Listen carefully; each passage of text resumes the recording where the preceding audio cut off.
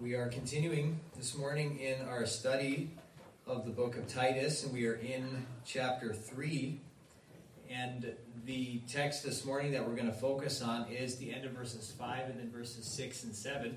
We read a little bit before that, again, to kind of remember the context that we are in this chapter. And we are looking at different aspects of salvation. We were looking at that last time.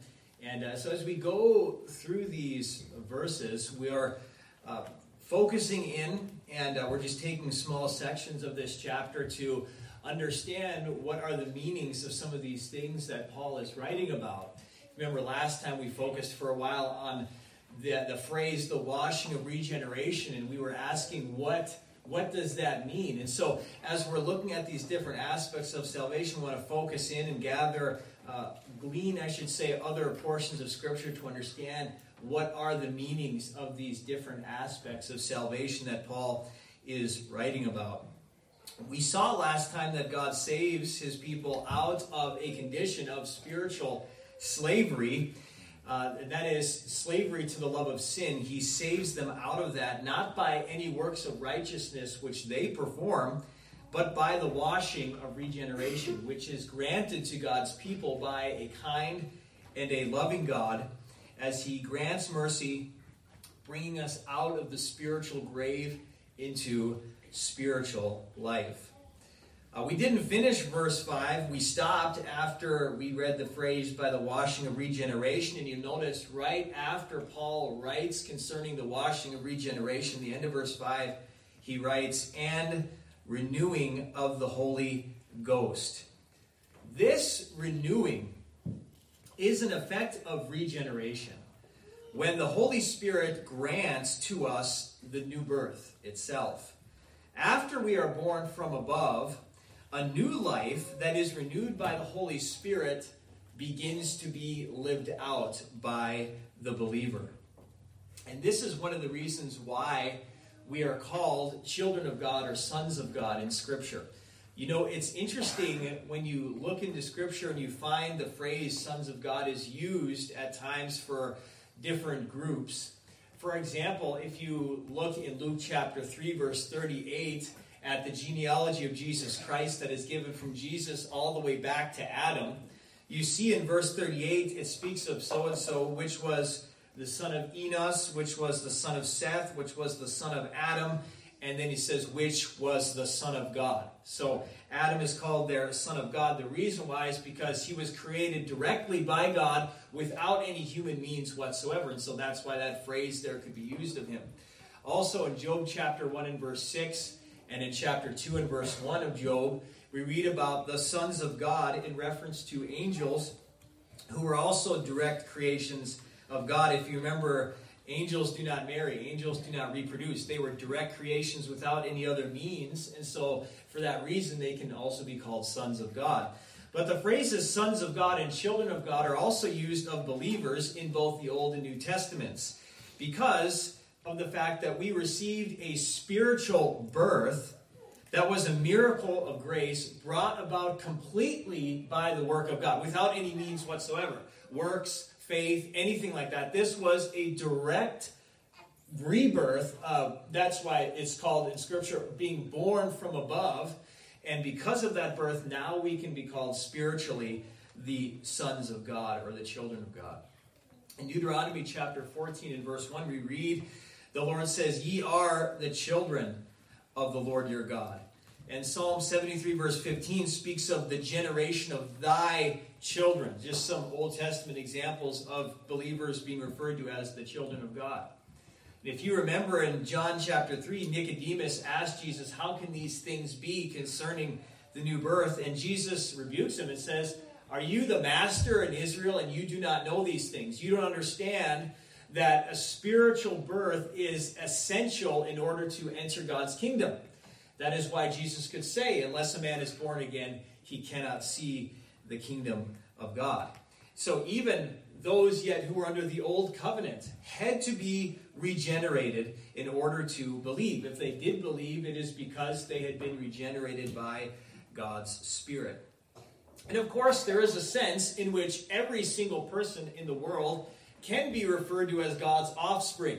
because all of us were created by God. Paul says that in Acts chapter 17, verse 28.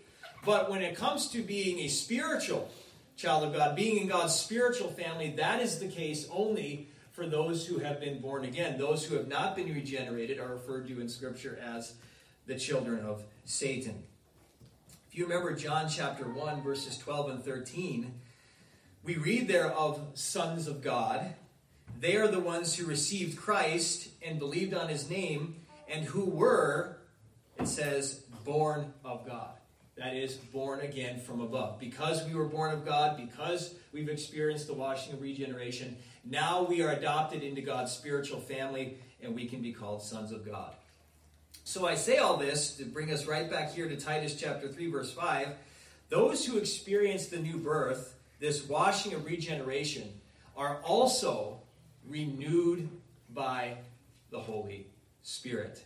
Where there is one grace, the other grace will appear also. If you've been regenerated, you will also be renewed by the Spirit. The prophet Ezekiel writes basically concerning the same thing, and we looked at that a little bit last time. Ezekiel 36, verses 25 through 27, we see both graces there, regeneration and renewal of the Spirit. You can stay in Titus, but if you want to, you can again look back there at Ezekiel 36 just to see how both regeneration and renewal are there, as Ezekiel writes about promises concerning the new covenant that was to come, where every member now would be a regenerated individual. And first of all, I'm going to read verse 25, where the Lord says, "Then I will sprinkle clean water upon you, and you shall be clean from all your filthiness, and from all your idols will I cleanse you." We talked about how that there is the spiritual cleansing. That is why Jesus could say that we must be born of water and the Spirit. That spiritual rebirth involves a spiritual cleansing, and that is why it could be called washing, the washing of regeneration. We're talking here about a spiritual cleansing. Then verse 26, "A new heart also will I give you, and a new spirit will I put within you, and I will take away the stony heart out of your flesh, and I will give you a heart of flesh." So there's the heart transformation, where God, by a miracle of grace, transforms the very core of our being, and now we will no longer desire what is evil, we will rather desire that which is good, and according to God's law. But now look at verse 27. "And I will put my spirit within you, and cause you to walk in my statutes, and ye shall keep my judgments and do them." You notice there, verse 27, that there is the renewal of the Spirit, promised to every new covenant believer. So God makes alive, he makes the new man, he gives him a new heart that's formed in his soul, and then he comes in to actually indwell the new creature, influencing him on a daily basis, bringing about newness of life. You remember that Jesus told his disciples that the Spirit of truth would abide with them forever. He said he dwells with you. But then he also said, "and shall be in you," John 14:17. That there is the renewal of the Spirit and the indwelling of the Spirit that Ezekiel prophesied about. Because of this renewing of the Holy Spirit, our inward man is, as Paul writes to the Corinthians, renewed day by day. Our view of everything around us is transformed. Our worldview is transformed. Our mindset is transformed after this regeneration and renewal takes place.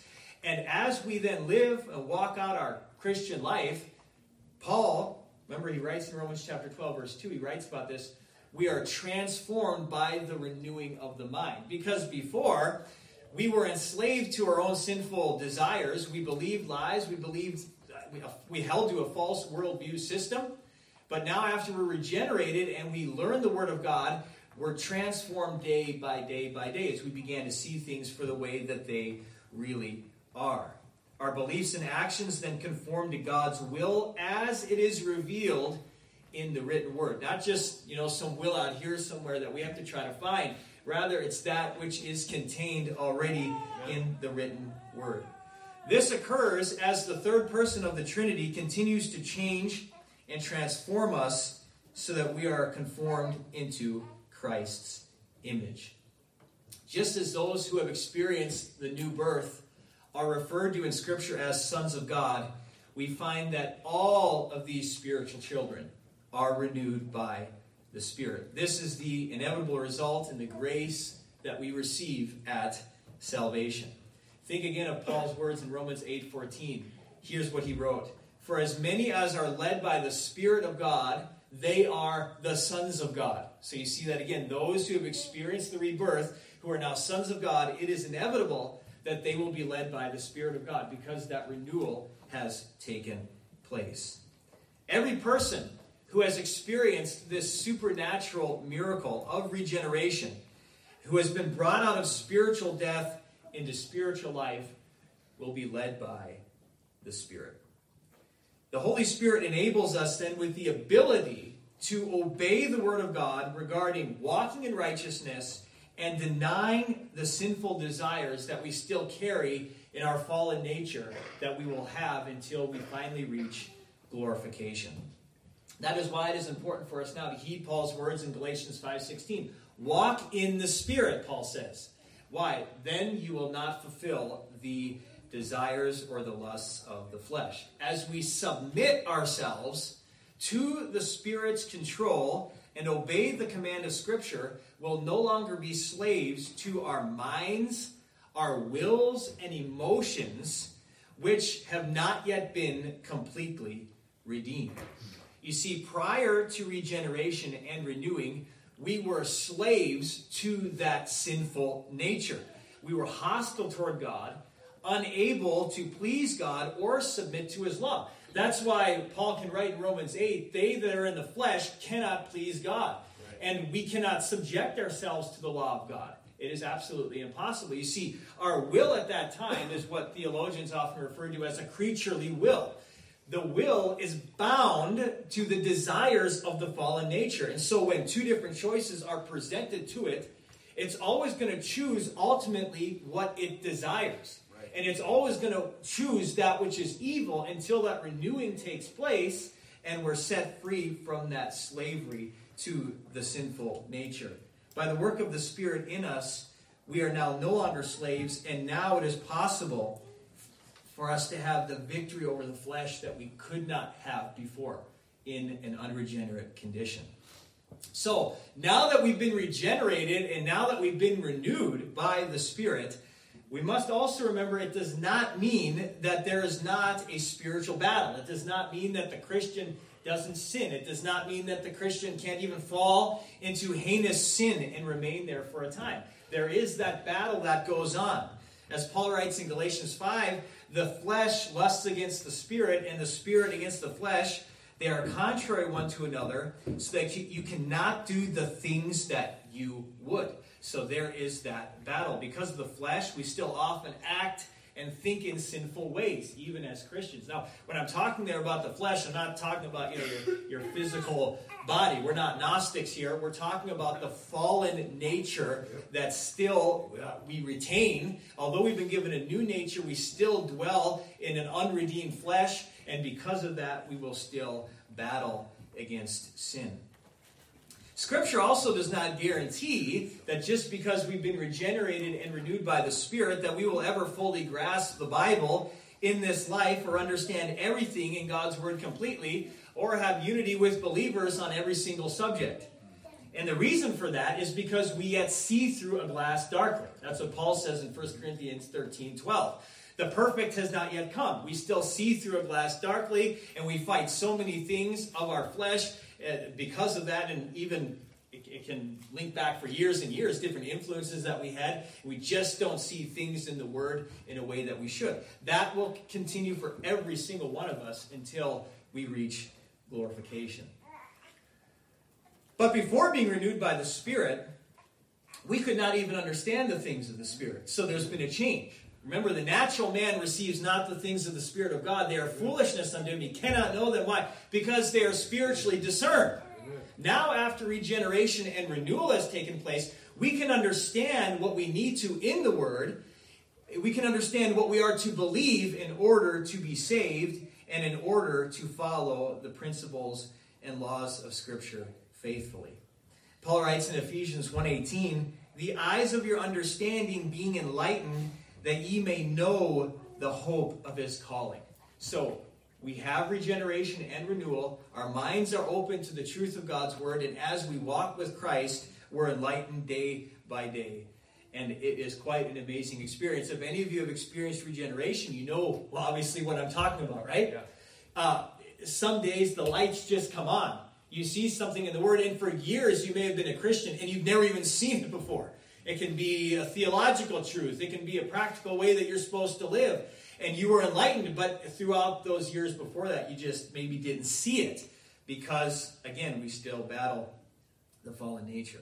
Colossians 1:9, Paul writes that ye might be filled with the knowledge of his will in all wisdom and spiritual understanding. So that was Paul's goal, his desire for the believers at the church of Colossae, that you will continue growth in these things. And that is now possible because of regeneration and renewal. Listen to what Paul also writes about in Romans chapter 8, just giving a little summary here. In chapter 4 of that chapter, he tells the believers, walk after the Spirit. That is, manifest the fruits of the Spirit. Love, joy, peace, patience, and so forth. Verse 6 of that chapter, he tells the believers that we are to be spiritually minded. Verse 9, he talks about how the Spirit of God indwells in us. And then verse 13, he says, by the Spirit, mortify the sinful tendencies of our fallen desires. And then finally, verse 16, he says, the Spirit confirms to us the validity of our salvation by producing godly fruit. So you see all these works of the Spirit in the lives of the believers. Why is that the case? It goes right back here to Titus 3:5. The washing of regeneration and renewal of the Holy Ghost. When that takes place, all of these different graces take place as well. So, moving on then to verse number 6, after he writes of the renewal of the Holy Ghost, he then says concerning it, which he shed on us abundantly through Jesus Christ our Savior. So notice here, the communicating of the Holy Spirit, the granting of gifts and graces, have been given in great measure. He says they've been poured out upon you abundantly. Abundantly. And of course, this would be even more so than under the former covenant. And that's why it's amazing here to read how they've been poured out abundantly, because while the old covenant believers had the work of the Spirit, it's been poured out even more abundantly upon the new covenant believers now. Joel prophesied of this in Joel chapter 2 and verse 28. Familiar passage, if you remember, God foretold there. He says, I will pour out my Spirit upon all flesh, and your sons and your daughters shall prophesy, your old men shall dream dreams, your young men shall see visions. That began to be fulfilled in Acts chapter number 2. As Peter was preaching on the day of Pentecost, he quotes that portion of Joel, and he says that what was going on there at Pentecost is exactly what Joel foretold would take place. But not only was the Spirit going to be poured out upon the Jews, Joel said all flesh. That also included the Gentiles. And when you go to Acts chapter 10, you see that taking place. What did Peter say? He says that on the Gentiles also was poured out the gift of the Holy Spirit. There it is, the fulfillment of Joel, just continuing to take place. Joel, I think if you study that, you'll see that it has begun to be fulfilled starting in Acts. There is yet further fulfillment yet to be. But nevertheless, that began there at that time. Spirit was poured out on the Jews and the Gentiles, and it was an abundant outpouring. The renewing of the Spirit would then bring about illumination. That's the ability to understand the Word. Sanctification, growth in Christ-likeness. Spiritual gifts by which to minister. And empowering for service. The grace given by the Spirit for our walk and service as believers then could never be exhausted, because it would be poured out so abundantly. But then notice, this was shed on us. Look at the verse there. Through Jesus Christ, our Savior. That's really important. The Spirit was poured out through the merits of Christ. There's a link here. It is through Christ that we are made partakers of the Spirit.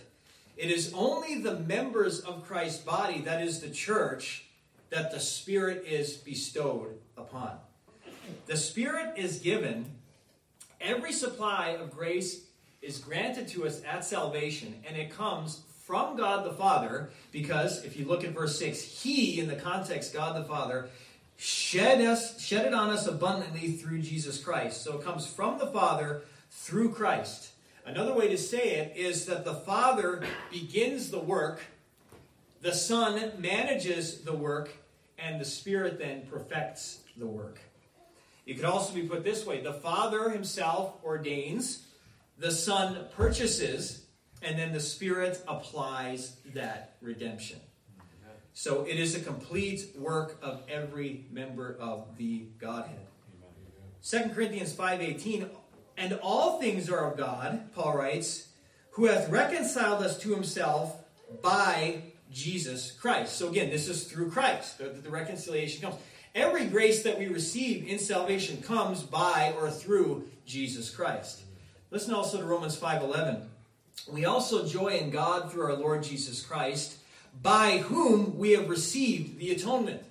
So in other words, we exalt now in God. We joy in Him through His Son, because it's through His work that two warring parties have now been brought together in peace. That's the atonement. All of this, every grace that we receive in salvation, we receive through the work that Christ did. See, each member of the Trinity has a particular role that He fulfills in our salvation. The Father ordains, the Son does the work as far as purchasing us and redeeming us, and then the Spirit perfects that work and applies that salvation to us. Now, if you would, look at verse number 7. So, it's been poured abundantly through Christ. Verse 7, that being justified by His grace, we should be made heirs according to the hope of eternal life. Look at the first part of the verse to begin with. That being justified by His grace. Now Paul begins to write about another very important aspect of our salvation, and that is justification.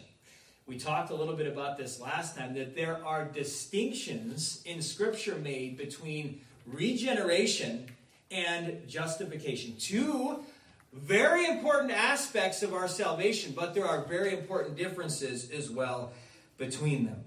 Let me just give you some examples. Regeneration, as I mentioned last time, is salvation from sin's pleasure, whereby it becomes now loathsome to us. What we once enjoyed now has become abominable to us. And this aspect of our salvation is the cure of all the vices that we read about in verse 3 earlier in the chapter. If you remember in that verse, it talks about serving diverse lusts and pleasures, hating one another, living in envy and foolishness. Regeneration is the cure to that all. Whereas justification is different. Justification is salvation from sin's penalty. It is a legal declaration made by God Himself, whereby the sinner is declared as righteous. God justifies the believer through faith by the righteousness of His Son. And He can do this because He willed not to impute our sins to ourselves, but rather to the Lord Jesus Christ, who was our head and our representative. There's some doctrines here that are linked together. If you remember, Adam was our head. He was our federal head, our representative in the garden. That's why when he fell, we all fell in Adam. Now Christ is the head of His people. He's our representative. So as our sin is imputed to Him on the cross, and He pays the penalty for that, we then can receive His righteousness because He is our representative. So we see here, if you remember 2 Corinthians 5:21, to be sin for us, the Father made Christ to be sin for us who knew no sin, that we might be made the righteousness of God in Him. So as you look at this, you again see the wisdom of God in Scripture. This is why, you see, it is so important to take all of Scripture together. If it is asked at times, I'm going to get off the subject here for a moment, but if it is asked at times, what is important in a local church? If you would not attend a local church, what would be some reasons for that? Well, some of them would be theological error, and another one I would say would be compromise to the spirit of the age in the present time that we are living. And when you think about how so many have compromised away the book of Genesis, the first 11 chapters, and they substituted in with theistic evolution and all kinds of stuff, if you deny a biblical, historical Adam, you're going to deny the doctrine of original sin and how Adam stood as our representative. And that's linked with Christ being our representative then to save us. You see, so it's so important to hold to all of these biblical truths. But now, because Christ was our representative, the believer is seen as having the perfect righteousness of Christ. Not in our day-to-day walk. Not in our day-to-day walk. Otherwise, there would be no reason for the Father to have to chasten us at times, right? There would be no reason for us to have to confess our sins and receive cleansing, as John writes about in 1 John 1:9. We confess our sins. He's faithful and just to forgive us our sins. So we're not seen as perfectly righteous in our day-to-day walk, but in our legal standing before God the Father. The believer has the perfect righteousness of Christ credited to his account concerning that legal standing. And he will no longer have to bear the just punishment for his sins because they were paid for at the cross. And the believer is seen as having lived Christ's perfect life. That's what we receive at justification. Now, some other important differences. Regeneration is a work that God does within us, in which he grants spiritual life to the spiritually dead sinner and transforms the very core of our being. That's regeneration. Justification is not a work done within us.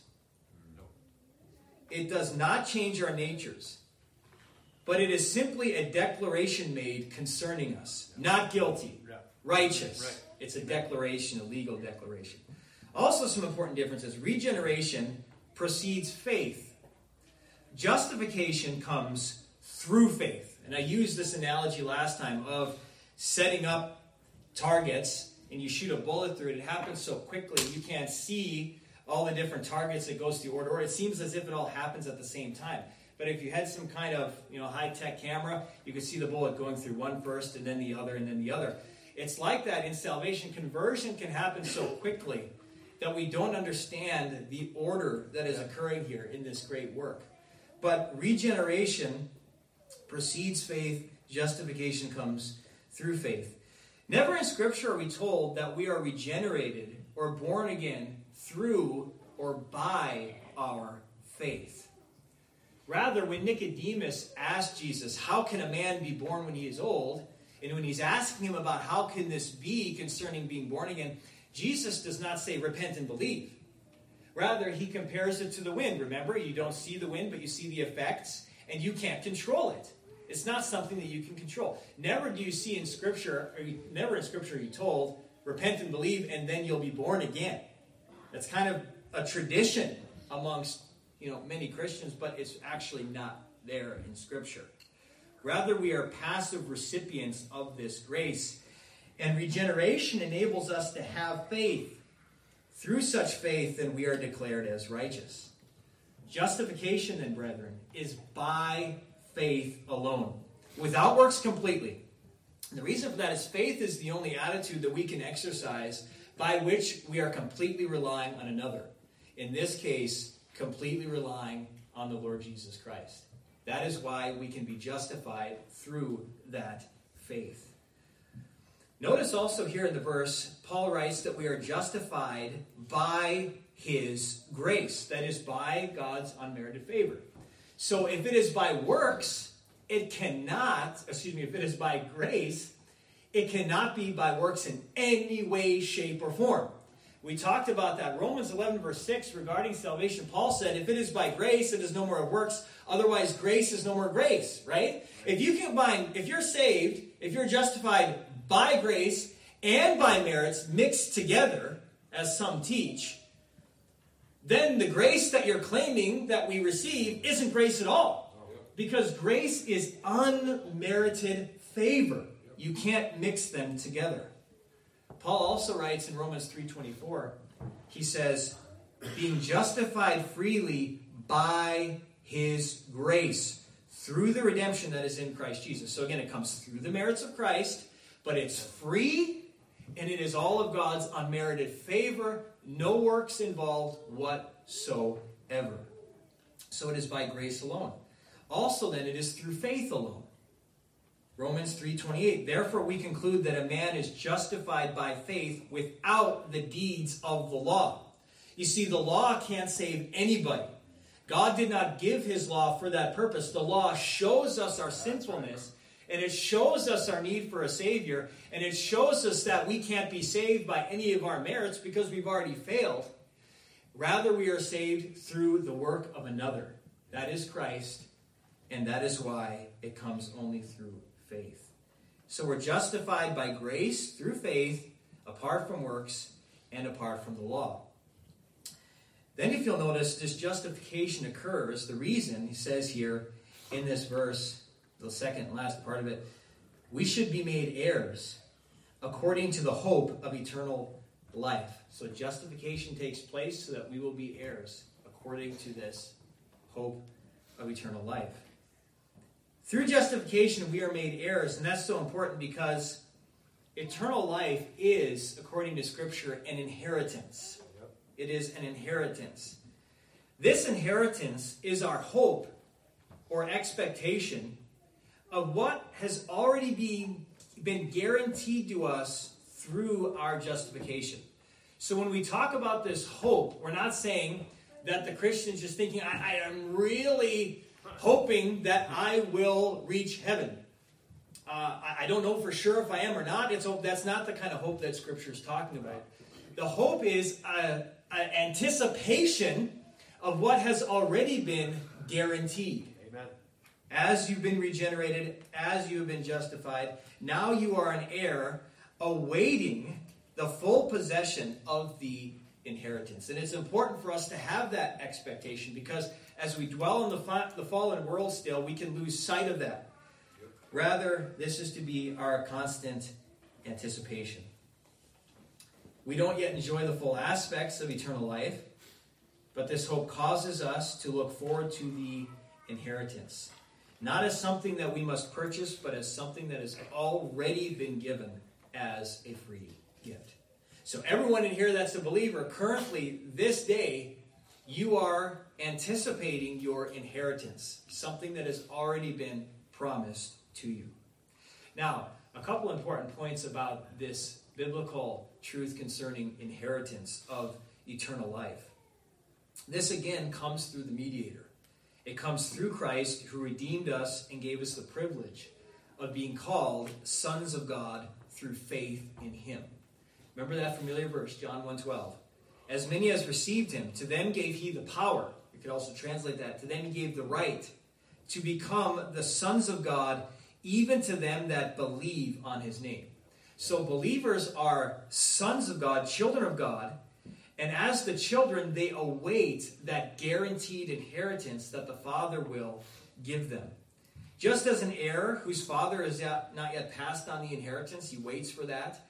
In the same way, God's spiritual children await the eternal life inheritance, the full aspects of that life that the Father will eventually give them. Stay in Titus again, but look at 1 Peter chapter 1, because Peter writes here about the same thing. And we'll look first of all at verse number 3. 1 Peter chapter 1. Again, concerning inheritance. In verse 3, he writes, Blessed be the God and Father of our Lord Jesus Christ, which according to his abundant mercy hath begotten us again unto a lively hope by the resurrection of Jesus Christ from the dead. So notice something. This goes back to what we saw last time in Titus. You remember in Titus chapter 5, we saw, or chapter 3, verse 5, we saw that it is by God's mercy that we received the washing of regeneration. Peter says here the same thing. Because of God's abundant mercy, he hath begotten us again. There's some old King James English, begotten us again. You could translate that as caused us to be born again, as one translation that I know of does. So, God in his mercy brought about the new birth.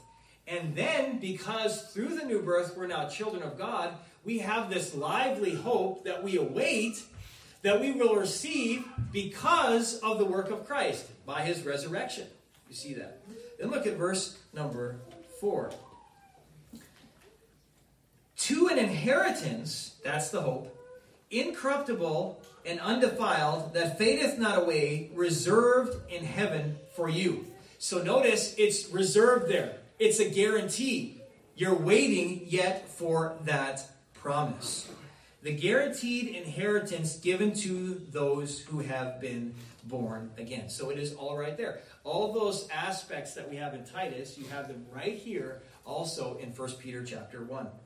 Now you don't have to turn there, but I'll also bring out some truths from Romans chapter 8, verses 16 and 17. There we read, the Spirit itself bears witness with our spirit that we are children of God. The children of God, those who have been born again, they have the renewal of the Spirit, and that work of the Spirit grants them that assurance that they are really saved. And if children, Paul writes, then heirs, heirs of God, and joint heirs with Christ. So there again, because we're children, we're going to be heirs of that full inheritance of eternal life. Then he writes, if so be so that you suffer with him, that you also may be glorified together. That glorification, that's when we receive that full inheritance. So, by the Father's adopting grace, he puts us among his children, and we await the inheritance. Now, let's talk about a few more mysteries of the word concerning this subject of inheritance. Inheritance, because of our adoption as children of God, because we become God's children through the new birth and through faith, we must remember this is all through Christ, who is the mediator of this work. But not only this, this grace all lies in the eternal predestination in Christ. Okay, that's important there. In Christ. Stay in Titus. Go over to Ephesians chapter 1 for a moment. Ephesians chapter 1. And again, we're focusing here on our inheritance. In Ephesians chapter 1, we're going to read verses 3 through 5. And just look here. Blessed be the God and Father of our Lord Jesus Christ, who hath blessed us with all spiritual blessings in heavenly places in Christ. So notice, the blessings of salvation are granted us by Christ, and we receive them because Christ is the mediator of his people. That's what Scripture means when it talks about the spiritual blessings in the heavenly places in Christ. That is, we receive them because of the work of Christ, our mediator. Now, look at verse 4. According as he hath chosen us in him before the foundation of the world, that we should be holy and without blame before him. So that is, chosen before creation, in eternity past, ultimately, what? To reach glorification, salvation from the presence of sin in a resurrected body. So in other words, chosen before the foundation of the world, what? To eventually end up to being holy and blameless before him. When does that take place? Glorification. So, before the foundation of the world, all the way to when we receive the full inheritance. Then verse 5. Actually, in this translation, I think that it's probably better to link the last two words, in love, with verse 5. In love, having predestinated us unto the adoption of children by Jesus Christ to himself, according to the good pleasure of his will. So notice now, our adoption as children of God through Christ the mediator occurs ultimately because God set his love on them in eternity past. It says, in love, he predestined us, that we would receive the grace of adoption. You see, it's all there. And notice, that was not based upon our goodness, our works, or any foreseen faith. Rather, look at the verse. It was according to the good pleasure of his will. That's the reason for it, ultimately, and nothing else. And then verse 6, the reason, to the praise of the glory of his grace. So God the Father predetermined to redeem a particular people for himself in love, to display his amazing grace and receive the glory that he deserved. And this adoption gives us the expectation of that inheritance that the Father determined that we would receive. Look at verse 11. In whom also we have obtained an inheritance, being predestinated according to the purpose of him who worketh all things after the counsel of his will. So even our inheritance, which we are currently anticipating, as the sons of God, was predestined by God. This predestination occurred before the world began, and it is a part of the all things that he is working after the counsel of his own will, which this verse talks about. So ultimately, why salvation? Why adoption? Why an inheritance? We're talking about all these amazing graces that we receive at salvation. We talk about the work that God does to us in time. But then, brethren, if you pull back the curtain, so to speak, and God in his word reveals to us more of his glorious plan, you see the ultimate reason for all of these graces is God's sovereign, eternal predestination in Christ. That is, he predetermined that we would receive these graces through the merits and the work of his Son. That is why, on the day of judgment, in Matthew 25:34, Jesus will say to his people, "Come ye, blessed of my Father." Now listen, inherit the kingdom prepared for you from the foundation of the world. There we will receive the inheritance. But that wasn't an inheritance that was planned simply after we believed. It was inheritance that was planned all the way back before the creation even was. So again, we see how this is all linked together. Currently, we do have a kind of possession of eternal life now. Jesus says that in John 17:3, right? We have eternal life. As we grow, though, in faith, our expectation grows stronger. And when we receive it, we will experience eternal life to the fullest. Because we are heirs, as it says here in Titus verse 7. We are heirs according to the hope of eternal life. And as we end, let's just say a few practical things concerning this passage. There's so many things, obviously, we could say, but we'll just mention two of them. Notice the eternal life that the believer possesses now, as Jesus said, is to know God and his Son, Jesus Christ. He says that. Again, John 17:3. This is eternal life, that they might know you, the only true God, and Jesus Christ whom you have sent. This is so important. The evidence of being a false convert on the day of judgment, we read in Matthew 7, is Jesus will say, "I never knew you." That is what he will say. Regardless of any knowledge that we had, regardless of any ministry work that we did, regardless of any miracles that we worked, because the people there will say, "We did all these miracles, all these wonderful works," Jesus will say, "Depart from me, you who practice lawlessness, you worker of iniquity." Basically meaning you never lived as if I gave you a law to obey. So Jesus will say, "I never knew you." So a person can have all this knowledge, all this work, all these things, but if it stops there, and it does not lead to knowing God and his Son Jesus Christ, it's not real eternal life. Adam and Eve in the garden, if you remember, they had fellowship with God. It wasn't the things of the garden that was Adam's greatest joy. It was God himself that was his greatest joy. After the fall, salvation in Christ restores us to that fellowship with God that we were created for, and that it is that we are designed to be fully fulfilled by as his creatures.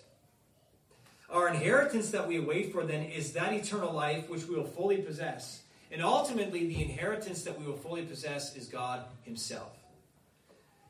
That is one thing I really enjoy about the Puritans, is they made it clear the word itself is not an end. The word is a means to an end.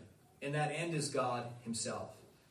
In Genesis 15, verse 1, God says to Abram, "I am thy shield and thy exceeding great reward." Ultimately, Abraham's great reward was God himself. Moses' desire in Exodus 33, ultimately his desire, he asks God, "Show me your glory." So Moses understood it. He got it. Ultimately, God was his reward. Psalm 73, verses 25 through 28, just some of the things that are said there. "Whom have I in heaven but thee? And there is none on earth that I desire beside thee. God is my portion. It is good for me to draw near to God. And so we always must ask ourselves this question. Do I love God? Of course, our love falls so far short because we had struggled with sin. But remember, at the same time, the psalmist could say, I love you, Lord. Yep. And Paul could write that he is cursed who does not love the Lord Jesus Christ, right? Yep. So even yet in our weakness, we have to ask, do I love God? Do I want God? Is he my ultimate desire above all else? We are not sinless. Trials and struggles, yes, they will come. But the true believer continues in the faith ultimately because he loves and wants God. Like David, he is a man after God's own heart. Or if you're a woman after God's own heart. This is our ultimate joy as heirs. When you think about this, this is so important as a person examines themselves. I can't help but to think of a tragic example that goes against this. The example of a man by the name of Dan Barker. Many of you probably know who he is. He is the founder of the Freedom from Religion Foundation, and they have all kinds of lawsuits all the times against Christians. They are atheists that want Christianity completely eradicated from the land. Well, if you know anything about Dan Barker, you'll know that he was a pastor and a preacher for almost 2 decades, for about 20 years. Raised in a professing Christian home by Christian parents, had Christian siblings, married a Christian woman, had children of his own, a pastor for almost 20 years, later denies the faith, rejects Jesus Christ. And you know what happened? His wife followed him. His children followed him. His parents followed him. I know at least one of his brothers followed him. And one of the things his mother said was, Danny is right. And you think about that. You know all that reveals, brethren? It reveals that none of them were truly Christians to begin with. Yep. After all those decades, after all those years, all that knowledge of the Bible, all that ministry, none of them were actually regenerated people. You see, they had all those things, but they really did not know God or his son, Jesus Christ. Because if they would have remained in the faith. Yep. And so we have to ask ourselves the question, what if one of my siblings would turn away from the faith? What if my parents would turn away from the faith? Mm-hmm. What if one of the elders in this church would turn away from the faith? You know what that would mean? It would mean we did all that preaching and we were never actually genuinely converted. That's exactly what it would mean. A lot of people won't teach that, but it is the absolute truth. So we have to ask ourselves, who is most important to us? Yep. Our spouse, our parents, our siblings, our close friends? What happens if they turn away from the Lord? You see, you begin to understand what Scripture means when Jesus says that he who follows after me, he must love him more than what? Father, mother, wife, children, lands. And even if any of them turn away from Christ and try to keep us from following Christ, we understand how the love that we have for those people, those that are close to us, the closest of human relationships, must seem like hatred compared to the love that we have for the Lord Jesus Christ. Yeah. He that follows after me must be willing to hate father, mother, wife, children, and so forth. That is, our love for Christ is to excel all of that by far. And if we truly have eternal life, if we truly are heirs, God himself will be our exceeding great reward. Yep. Above any person and above anything. As the hymn says, thou mine inheritance now and always. So the hymn writer understood it. So it's very important to understand that concerning eternal life. Second and last practical point. Because of justification by grace, we are made heirs. And because we are declared righteous by grace, it is not based on our own righteousness, but the righteousness of another. And I say that to say this, brethren. Don't ever fall into the trap of thinking that you can be saved by your own works of righteousness. It is absolutely impossible. All of us instead need an alien righteousness, a perfect righteousness that is not our own. Why did Jesus say, I am the way, the truth, and the life, and no one comes to the Father but by me? The reason is because there was no one on this earth who ever lived a perfect sinless life and who ever could give a perfect righteousness to us by which we would be saved. Nobody. It doesn't matter who. Buddha, Mahatma Gandhi, Muhammad, none of them lived a perfect righteous life. None of them could be the perfect sacrifice for our sins. Only Christ could be, because as the sinless God-man, he could be the perfect payment. Right. He could bear our sins and take the punishment. That through faith in him, then we would receive a perfect righteousness. Yeah.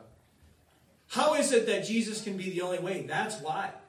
That's why Jesus is the only way. Amen. There's no other way. And that is why any gospel, any purported gospel that mixes grace, faith, and works is not a gospel at all. No. You must rely on Christ alone for salvation. Amen. I had someone ask me once, if this is true, that only Christians go to heaven, what about someone like Gandhi? Well, take Gandhi through the Ten Commandments. Did Gandhi ever lie? Did Gandhi ever steal? Did Gandhi ever lust? Did Gandhi ever hate?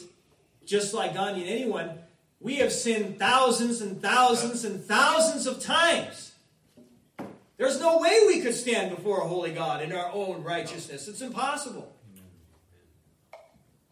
So we need the perfect righteousness of Christ himself, because he was the sinless, spotless Lamb who bore the sins of many on the cross and died in their place, so we could receive his imputed righteousness to our account. If anyone was religious and knowledgeable of Scripture and committed to his religion, it was Paul before his conversion. As touching the law, he said a Pharisee, but now it was his desire, he said in Philippians 3, to be found in Christ, not having mine own righteousness, which is of the law, but that which is through faith in Christ, the righteousness which is of God by faith. As we come to the table this morning, or this afternoon now, we're reminded then, brethren, that our sin debt has been paid. That's what the table reminds us of. The broken body, the shed blood. Our sin debt has been paid, and through trust in the Savior, we have been justified in God's sight. We then remember that this was because of Christ's work, not our own. The table reminds us of Christ's work, nothing that we do. Acts 13:39 gives us great assurance, brethren, as we come to the table.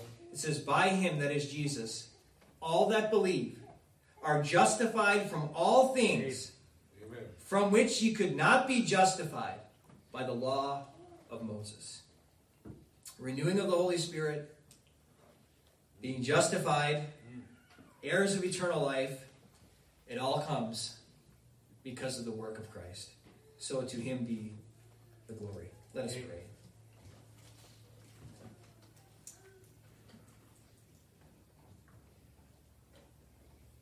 Our Father, we thank you for the glorious truths in your word.